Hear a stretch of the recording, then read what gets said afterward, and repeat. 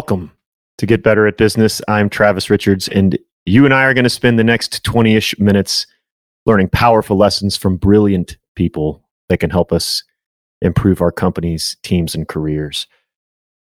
Couldn't find any brilliant people for this episode, and so we've got my buddy, Dr. Chris Taylor, joining us. Chris is a friend of mine. He is an author, a podcast host, a Scotch aficionado, and he is also a licensed professional counselor. Dr. Taylor, welcome, my friend. Thank you for being here and joining us. Thanks, buddy. I'm pumped. This is such a pro setup you have. Well, I appreciate that. And it's, I know that you've got a podcast yourself that we'll get more into the subject matter on that. So we actually have Dr. Taylor for 2 episodes. In the second one, we are going to get more into his specific area of expertise. We're going to talk about mental health, which is a really huge issue that we are surrounded by every day. Like they say, if you're a fish, the water is the last thing that you notice. I think that our society is dealing with that from a mental health perspective. And so we're going to take a deep dive on how that is affecting our careers and lives and businesses in the next one. So, but for this one, Chris has got a really cool business origin story. And so we're going to, kind of like Batman, but he's a counselor. So anyways, okay. So let's get into that. So, in my mind, this is kind of a story of being courageous. Sure. You just had this really, it's just as I've gotten to know you and learn more about how you got started, that's what's always been striking to me is like kind of taking this idea that you were told by a lot of people that were in the industry of like, this is stupid. You shouldn't do this. But you trudged forward and did it anyway. And now, y'all are growing at a really big rate. And so kind of tell us the background, I guess, start it wherever you like of, what got you interested in mental health in the first place, how you maybe decided on this as a career, and then kind of going through that journey of like arriving at that point where it was time for you to make that decision of how you really wanted to set up your business. So I wouldn't say I have a traditional entry into the world of mental health care. I didn't have like some kind of big mental health event in my life or anyone that I'm related to, which seems to be a common story for a lot of people. For me, I was just, as a kid, always really interested in fixing things and learning how things worked. I remember, I loved to take apart a toaster, and then my dad would come home and he'd be angry because I broke the toaster because I couldn't get it back together. So I was like, oh no, I got to get a new toaster. And then eventually I got into like the VCR, and then that was like a whole nother world. How are these movies working on it? So I was always really interested in that stuff, and that led me kind of into computers and then a few other places. But eventually, the human brain, right, which is, I think, the world's most amazing computer with all kinds of unique, fun problems for us to try to figure out. So that's kind of like a roundabout sort of way, and how I kind of got interested in this space of the human mind. You were originally going to join the Air Force at some point, right? Yeah, my family, long history in the military. Actually, I'm a son of the American Revolution. I have the lineage pointing back like 14 generations or something. So it's pretty interesting. I opted not to go into the military. I learned how to fly when I was in high school. I got my pilot's license when I was in high school, something I really enjoyed, loved doing, loved being in the air.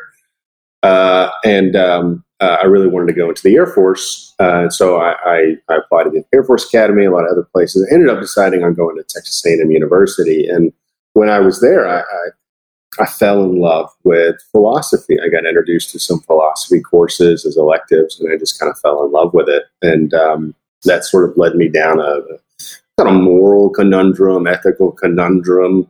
Mm-hmm. I don't know. I just was no longer really passionate about the military anymore. Also, the Air Force was going in a different direction at that time as far as pilots. They were moving more towards a drone strike force, and I didn't want to play video games for my career, right?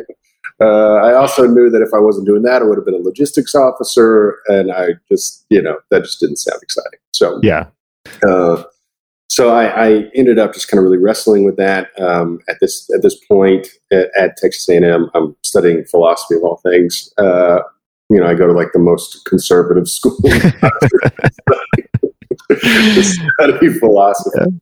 I went to A&M also, and I can honestly say that I don't think that I ever met a single philosopher. I never remember, it's like you're in college and you just like, every time you go to the bar or you're out with, dancing and you're trying to, meet somebody or whatever, it's always just like, hey, like, what's your major? And it's like, no one ever came back with philosophy. No, there was like 8 of us and we were in the basement of the Bolton building. Like 2 professors. Like the entire, like our graduation ceremony was like 5 minutes.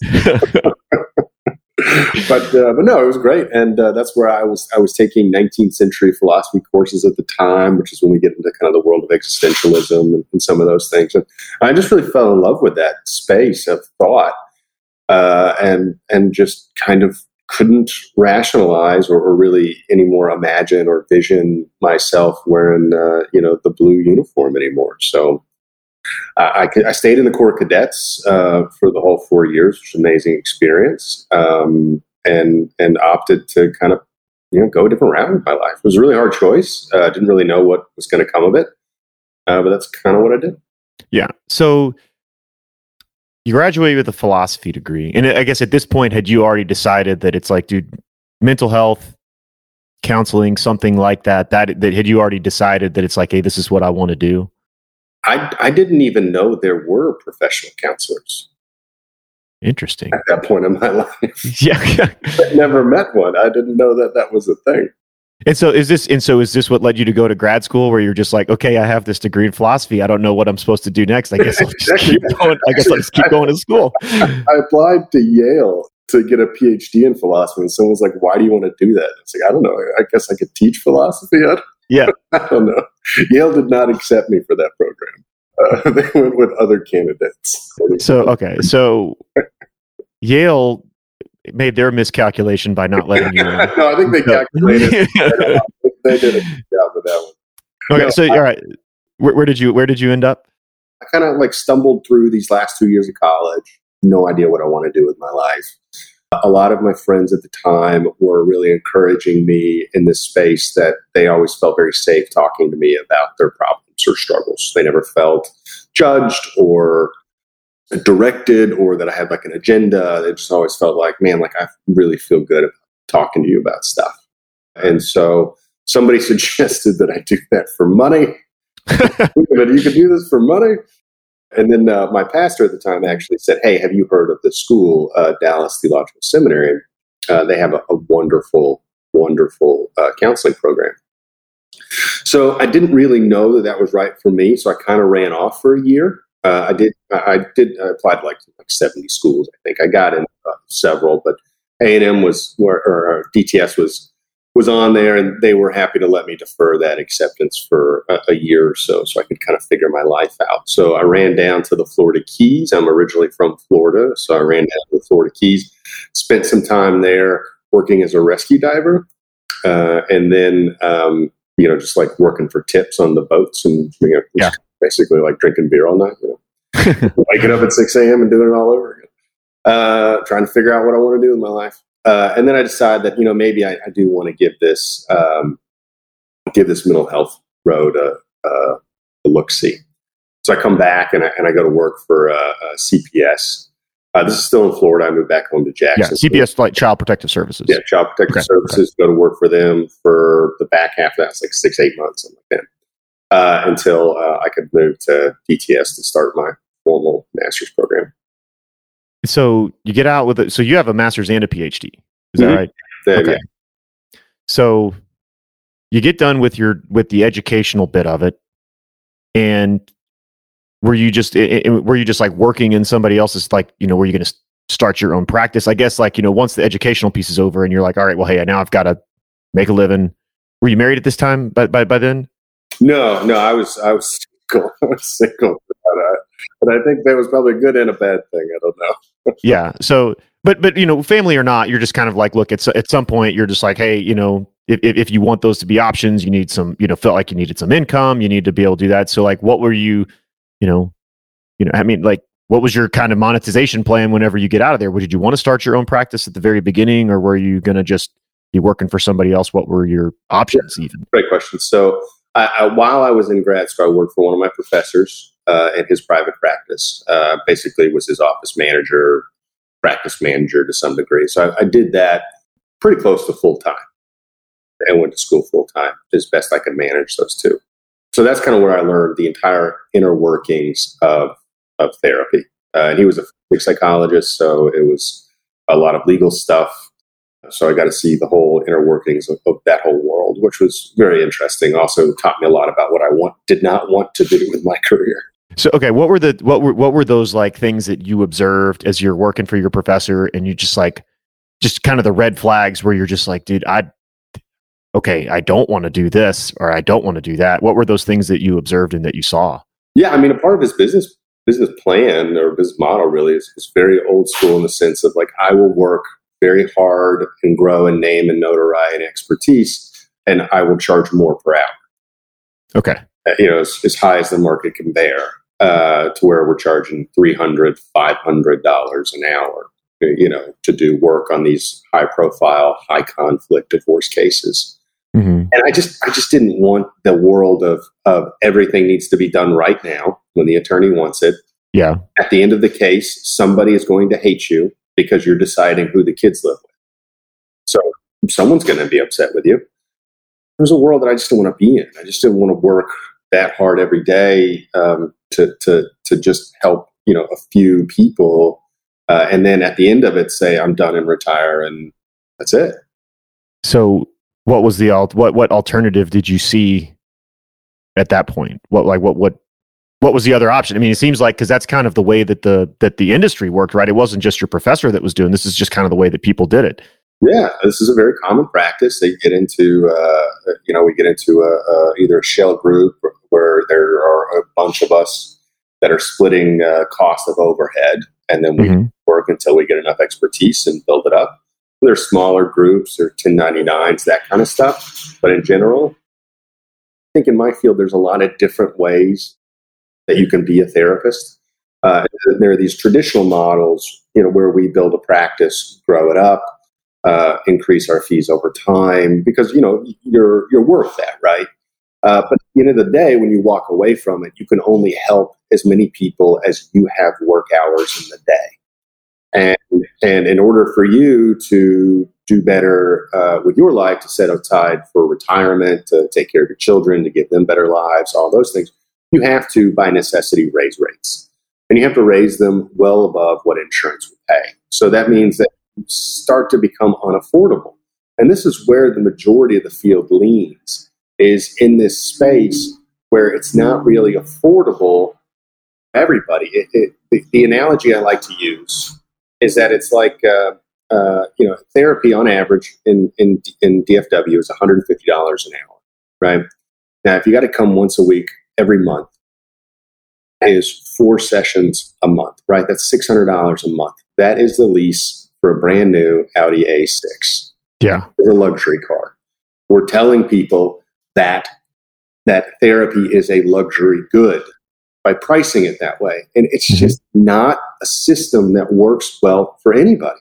Nobody's benefiting from this. Yeah. So let's hear, just kind of like, look, I think this is a good time to add a little bit of context and to like sort of show people where we're going. So like, just explain real quickly for the people, like, how does your practice work? Like how, like the way that you have decided to do business, like just high level, what does your company and your system look like? Absolutely. So Taylor Counseling Group does a few things very differently. One thing we do very differently is we are highly specialized as a general therapy practice. So what that means is we only offer 3 what we can call products or services: individual therapy, couples therapy, and family therapy. Because we only offer those 3, and we like to say we're the In-N-Out burger of therapy. You're single, double, and you're triple, right? Because we only offer those 3, we're very efficient at being able to offer them. So our support staff is very efficient in being able to manage those. We have direct relationships with the insurance companies based off of what's called a CPT code, just one code, really, essentially, instead of all of these other things that might be going on. And so we refer out for psychology, we refer out for psychiatry, we refer out for high specialized counseling needs, right? Like EMDR, things like that. So because of that, that means that our back office, our cost of doing business is extremely low. Our payroll is very high because we treat our therapists like rock stars. And so, okay, so that's another thing too. So like the way that you like just kind of compare contrast, like if you had the kind of that cost share model that you were talking about before, where you've got 4 or 5 counselors that are sharing some office space and some back office support versus what you guys do, like kind of how is that different from a therapist's perspective, like for your employees working for Taylor Counseling versus working for somebody else? Just like how are those different? Right. So what's different about it is that the therapists themselves they're not involved in any of it. They're not involved in any part of the process. The business side of it or the client onboarding side of it. We are a concierge practice, so we do everything for them. They're W-2 employees. They get paid set salaries. They get PTO. They get health insurance, dental, paid time off, short-term disability, all that great stuff, and an amazing support staff that handles all that for them. And that support staff also doesn't have to worry about the cost either because their jobs are the same. Yeah. And so, and if you're in like one of these other practices or whatever, like basically you would get paid kind of like, you know, it's sort of like, I mean, you're still responsible for like, hey, if you get paid more if you see 100 patients versus if you see 50, whereas you guys, it's like, hey, this is your salary. You're here to work like a, you know, kind of a traditional employment agreement. And it's not like, you know, they don't have that pressure of like, I've got to keep getting more clients, or raise my rate so that I can take a bigger cut. Exactly. They cannot make more money with us by seeing more people.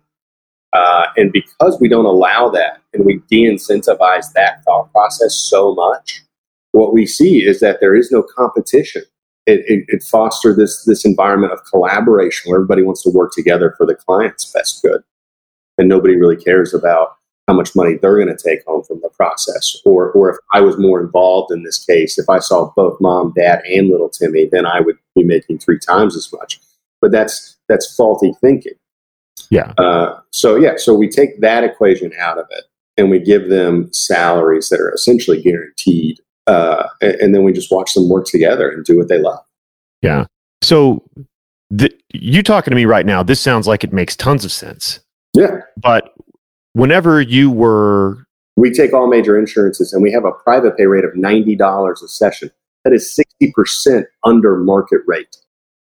It sounds like this is working really well. It sounds like this is something that is very effective. But whenever you were starting out and you were telling people about this idea of like, hey, this is kind of this business model that I'm thinking about employing in this industry, it's like the feedback that you got was everybody was like, dude, it will not work. Yeah, you're crazy. What were the reasons that people cited whenever you said this and they were just like, no, it just won't work? Like, why did, you know, these people that I guess theoretically should have known better than you, yeah, why were they saying that it wouldn't? Too complex. It was too complex of an idea. Nobody could really wrap their head around why it would work. It is radically different. And therapy has, the psychology field as a whole has a bit of an aging workforce. So you got to think we got a lot of older people that are aging out. And we got a lot of younger, newer people coming in. So the new people all want to learn from the older people, but you know, the older people have a very specific way of doing things, and that they want it done this way. This is their best way. I still remember sitting around a table with one of my professors in the business that I was working in, the practice I was working in, and they were talking about purchasing a Yellow Book ad, a Yellow Pages ad. Like in the actual Yellow Pages. What year was this? 2009, 2010. You know, I mean, it's obviously not as still. I was like, did you not know about Google? Like, yeah, the internet was a thing by then. The internet was definitely a thing.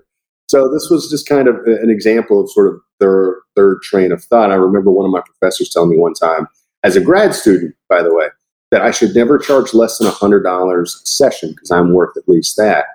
I agree with him from the concept of my worth, but I disagreed with him on the concept of we should never charge less because we're pricing out so many people from getting help.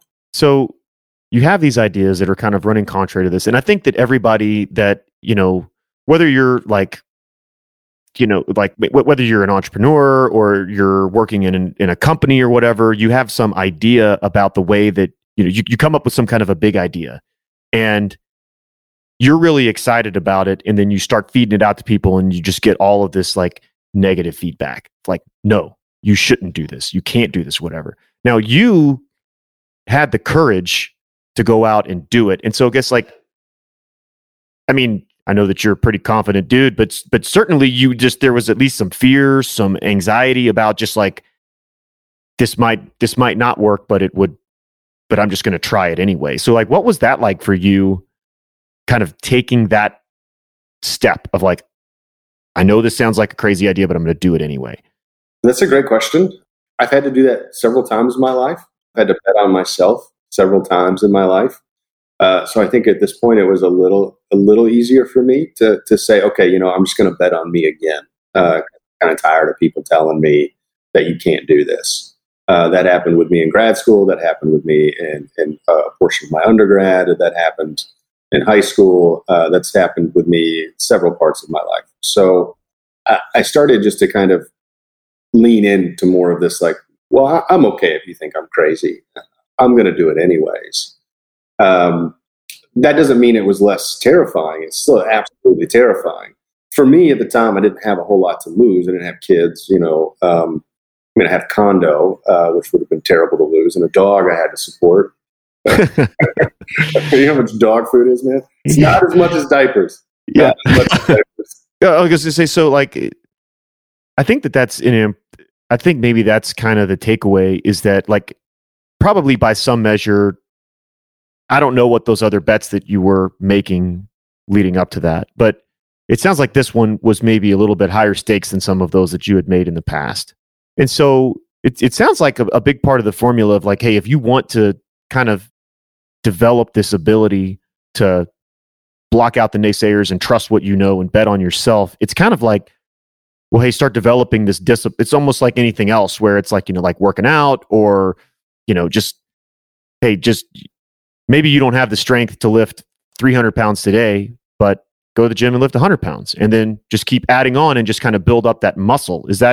Am I close to the mark there with it when it comes to kind of being courageous and taking that leap? Absolutely. I think that's a part of it. And I think that's true now with some of the decisions I have to make as far as launching our new back office company. A colleague and I are developing a mental health app. And, these are all like bigger gambles, bigger risks, right? Because there's a lot more to lose in them than there was with me starting Taylor Counseling Group with just me and like one or two other people back in 2015. So, now we're talking with the app, we're talking hundreds of thousands of dollars on the line. So, so the bets get bigger for sure, and it gets a little bit easier to kind of lean into them, I think, because you just have more confidence in yourself. But it does create room for arrogance. And it does create room for hubris, where you just kind of think that it's going to work because you will it to work. So I want to caution people when they have these big choices. People are telling you no. Listen, one, and try, like, are they correct? Because I listened to my professor at first. Yeah, at $100 rate. I did what the rest of them were doing at first.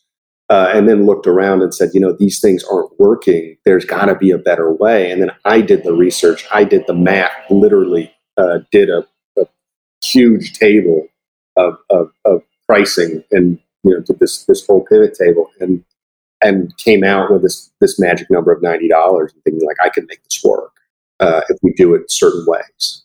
All right. Before we wrap up, just kind of last question on, like, as it relates to this, I guess, did you calculate obviously, like, you could calculate the risk of, you could somehow get your hands on the risk of like, hey, if I try this and it doesn't work, this is what it would cost me. Like you said, you had, you got a couple of people that you're going into business with, and there's some risk that's inherent with that.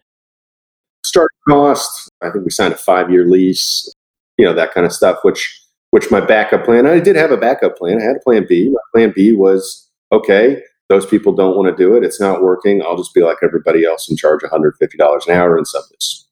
So, okay. So you had that, I guess, but like, what part of your calculation was looking at the risk of not doing this?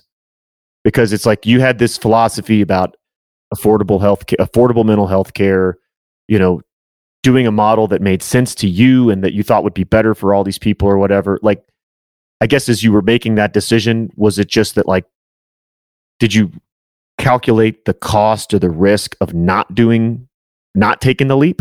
Yeah, absolutely. I mean, it speaks deeply to my passion and my purpose. I don't know that I would be a happy person had I not have done it. So what advice, like I think that there's a lot of people that are out there that have maybe not grooved that muscle, certainly I certainly fall into that category of like, it's real easy to get timid and to fall back and just be like, no, maybe it's just easier to not do it. If you're trying to get into that groove of being able to make smart decisions about taking risk and taking the leap and trusting your gut and knowing and just trusting what you know, like, what advice would you give people to improve their abilities in that area? Starting smaller risks and jumping, try to get away from analysis by paralysis. Don't be stupid about it. Don't make stupid choices, but jump into the unknown after you've done a little bit of research. Yeah. Well, and then I think that another thing that will probably help, and this will be something we can cover in this coming up episode about mental health, is that I think that I would assume it is probably easier to take those small steps and to develop this capability if you're looking after your own mental health and looking after yourself. And so very excited to get into that topic with you here coming up on this next episode. So big takeaway: if you want to get better about taking risks, start small, be smart, and don't talk yourself into, whenever you start winning, don't convince yourself that you can't lose. Yeah, and jump. Just jump. At some point you have to do it. All right, man. Well, I think came up with that at some point along the way. Yeah. I think I've heard that somewhere. Just do it. Yeah, that's good. We should trademark that. That sounds like a really good, we should make that into a tagline for something. Make t-shirt. All right. Well, Chris, thanks so much for this. I really appreciate your wisdom and you sharing your story with us. Those of you guys that are listening, thank you so much. I really appreciate that you've spent this time with us. We're very interested in your feedback, and so we would very greatly appreciate a rating on iTunes or Stitcher or Spotify, wherever you consume your podcasts. If you have feedback or ideas, please leave commentary for us, and we will have some information about Chris and the Taylor Counseling Group and where you can find him and all of the information and wisdom that he is sharing with the world. We'll have that in the show notes. So, Chris, thanks again, man. I really appreciate it. It was my pleasure, bud. All right, thanks.